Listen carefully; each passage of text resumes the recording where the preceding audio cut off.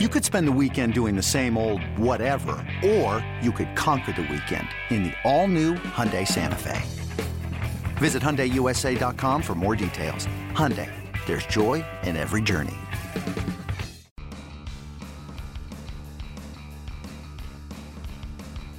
You're listening to MLB.com Extras, brought to you by MLB.tv. It's baseball everywhere. The winter meetings are underway, and every team is here trying to improve their clubs for 2017, including the San Diego Padres. I am Allison Footer, and I'm here with AJ Cassavell. AJ, let's talk about really where the Padres are now, which is 2 years ago. They were making all of these splashy moves. They were called like the rock stars of the offseason. It didn't quite work out for them. And now here we are. The surprising news that they non-tendered Tyson Ross and are moving from there. So that was a big surprise for you. Yeah, I think frankly that was shocking to a lot of Padres fans. Tyson Ross was the Padres' best pitcher for 3 years in a row. Got hurt on opening day last season, and I think a lot of people kind of assume that if he comes back healthy, he could be the same pitcher. I don't know if that's the case, but I think a lot of people thought, hey, maybe why not at least take a chance on that? Worst case scenario, you can flip him for something at the deadline, but he was going to command maybe $10 million or so in arbitration, given what he's done in the past. And the Padres are open to bringing him back potentially, but now they have to compete with 29 other teams who undoubtedly are interested. I think on Twitter, I got fans from, at least one fan from any other team asking me how available or what their chances were. So he will be one of the more sought after, maybe the most sought after non-tender going into the season. I think the timeline wasn't necessarily opening day. That would have been a rush, but mid to late April, and if you can get 5.5 months of 2014 Tyson Ross, that's a pretty darn good pitcher.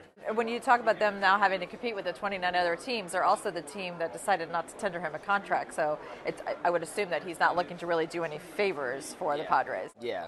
Well, and it's a business, so they non-tender him. Well, now he doesn't owe the Padres anything. So I think it might be a little bit of a long shot to think that the Padres have a chance to get back together with Tyson Ross, but you don't non-tender a guy if you're not ready to kind of move forward and look to revamp the rotation in other ways. Talk about the revamping the rotation. So where are they as far as filling all of the rotation spots? How is that shaking out? Well, before they non-tendered Tyson Ross, they had at least 2 vacancies in the rotation. Now I would say they have 3. I don't think there's a single starting pitcher on the Padres who you can definitively say will be on the Padres for the entirety of the 2017 season. They've Luis Perdomo right now is probably their projected opening day starter. I don't know if they want to heap that burden on a 23-year-old, but I think he would be their number one starter, and he's a guy who he's young. I'm sure they want to limit his innings and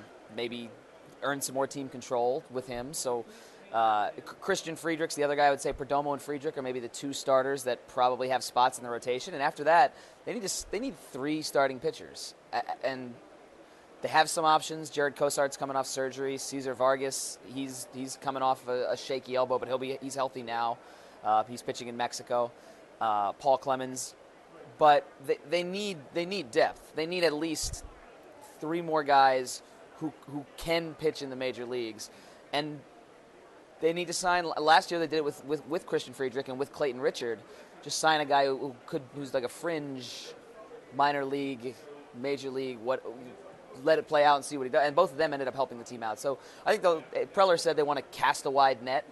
I wouldn't be surprised if they went out and acquired 4 or 5 starting pitchers just to go into camp with options, because right now they don't have them. When you look at the list of the starting pitchers that are available via free agency, and of course we hear it's really a very, I don't want to say weak class, but a tame class. Thin. So it's a thin class. So you think that they could possibly look at what might be available in the second and third tier and maybe just sign some guys for like 4th, 5th starter option. Yes, and that's what the Padres have been saying all along. They're not going to make any big splash in the starting pitching market because, frankly, I don't think there is a big splash to be made. But I think if they want to sign that kind of second, third tier, they're definitely interested in bringing Clayton Richard back. They'll go after those kind of guys and just bring in some volume. Another interesting point, which I didn't necessarily expect, at the general manager meetings, AJ Preller confirmed that they're going to look at Walker Lockett, Dinelson Lamet, a couple prospects as rotation candidates. I don't see them making the rotation, but they could be guys to keep an eye on for maybe down the road in 2017. So a bright spot really with the Padres is they have a lot of young hitters, a lot of players that they've acquired not only through their own drafts, players that they've acquired for veteran guys that they have traded away, and they have a nice core. I know Padres fans are getting excited to see what some of these guys can do. Who are you looking to for 2017 who really would be somebody who could have like a breakout rookie season? Well, Hunter Renfroe, I think is he. You can't win a job in 10 days after he got called up, but he certainly did his best. The one game he had 2 home runs, 7 RBIs, and then the next day he put one over the Western Metal Building, which might have been the coolest moment aside from the All-Star game at Petco Park all season. So he's a guy with just a ton of power. He's going to be fun to watch. Andy Green likes to talk about he needs to stay within the strike zone. Essentially, he needs to cut down on his strikeouts and maybe work a few more walks. I don't know if he needs to work walks. I think his power will scare enough pitchers off where if he stays in the strike zone, then he'll walk enough. But that's right now the Padres' concern is will he force teams to pitch him in the strike zone? And if he does, he just has an unbelievable amount of power. He will be a fun player to watch. Another one is Manny Margot, center field prospect. I don't know that he's only 22. I don't know that he makes the roster right away. But he covers an unbelievable amount of ground. If the outfield ends up being Hunter Renfroe, Manny Margot, and Travis Jankowski, that could be one of the best defensive outfields in baseball. And personally, I like watching good outfield defense. So there are some fun things to look forward to on offense with these younger players they have. And how does the bullpen? How does the bullpen look, just in general? The bullpen. The bullpen's kind of a question mark. I think they like the back end of their bullpen. The biggest. The thing we don't know yet is whether Carter Capps will be healthy on opening day, and if he will be back to 2015 Carter Capps, because 2015 Carter Capps was a fun pitcher to watch. He's got the quirky wind-up, and he strikes hitters out left and right. So if he's healthy, they really like what they have in Brad Hand. Brad Hand to me is there's no necessarily talk of a trade right now, but he is a potential trade candidate because teams, after the postseason we just witnessed, teams are looking for multi-inning relievers who perform in high-leverage situations and who strike guys out. And he did all 3 of those things last year. So they have him, Ryan Buchter, Brandon Maurer. Now, that's 4 spots in the bullpen. After that, I don't know that they have. They need to maybe at least bring guys in who can compete for those final couple spots. So I think they like the back end of their bullpen. They would like to add some depth. Last year they brought in Fernando Rodney, ended up flipping him for Chris Paddock, who's now one of their big prospects. If they could do something like that, maybe bring in a veteran reliever who, if they have to at the deadline, they can trade.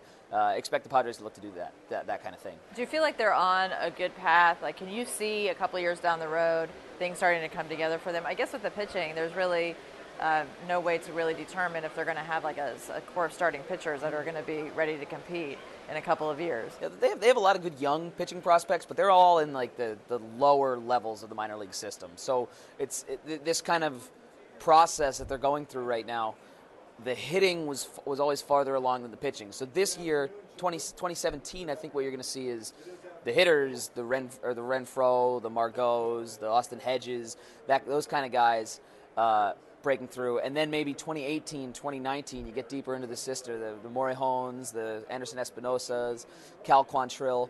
They have these pitching prospects, and they have a high volume of them. They just keep restocking their system. They got one for B.J. Upton. They just got one for Derek Norris. And so they might be 15, 16 prospects in the system, but if you get enough of those guys, some of them will pan out. So the pitching, this is not necessarily going to be the year for the Padres pitching staff the pitching staff of the future. It might be the offense of the future. Pitching-wise, it won't be. But within the system, there are things to look forward to. Okay. Thank you very much, AJ. Thanks for having me. MLB.tv Premium, the #1 live streaming sports service, is celebrating 13 years. Watch every out-of-market regular season game live or on demand in true HD. Real-time highlights, live look-ins, pitch tracking widget, and more. MLB.tv Premium includes a free At-Bat 15 subscription. Watch live baseball on over 400 mobile and connected devices. Watch at home, in the office, or on the go, every night, on every device. Blackout and other restrictions apply. Visit MLB.tv for details.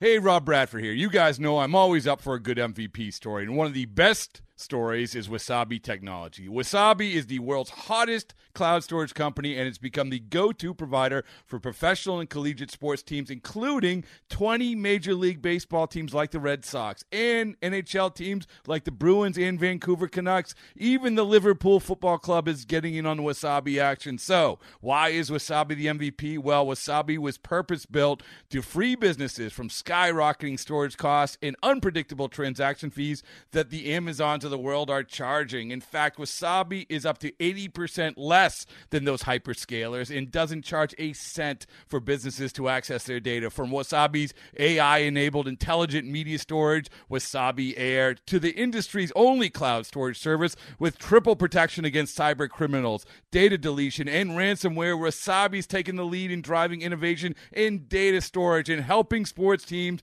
to unleash the power of their data. Wasabi, another Boston-based championship team.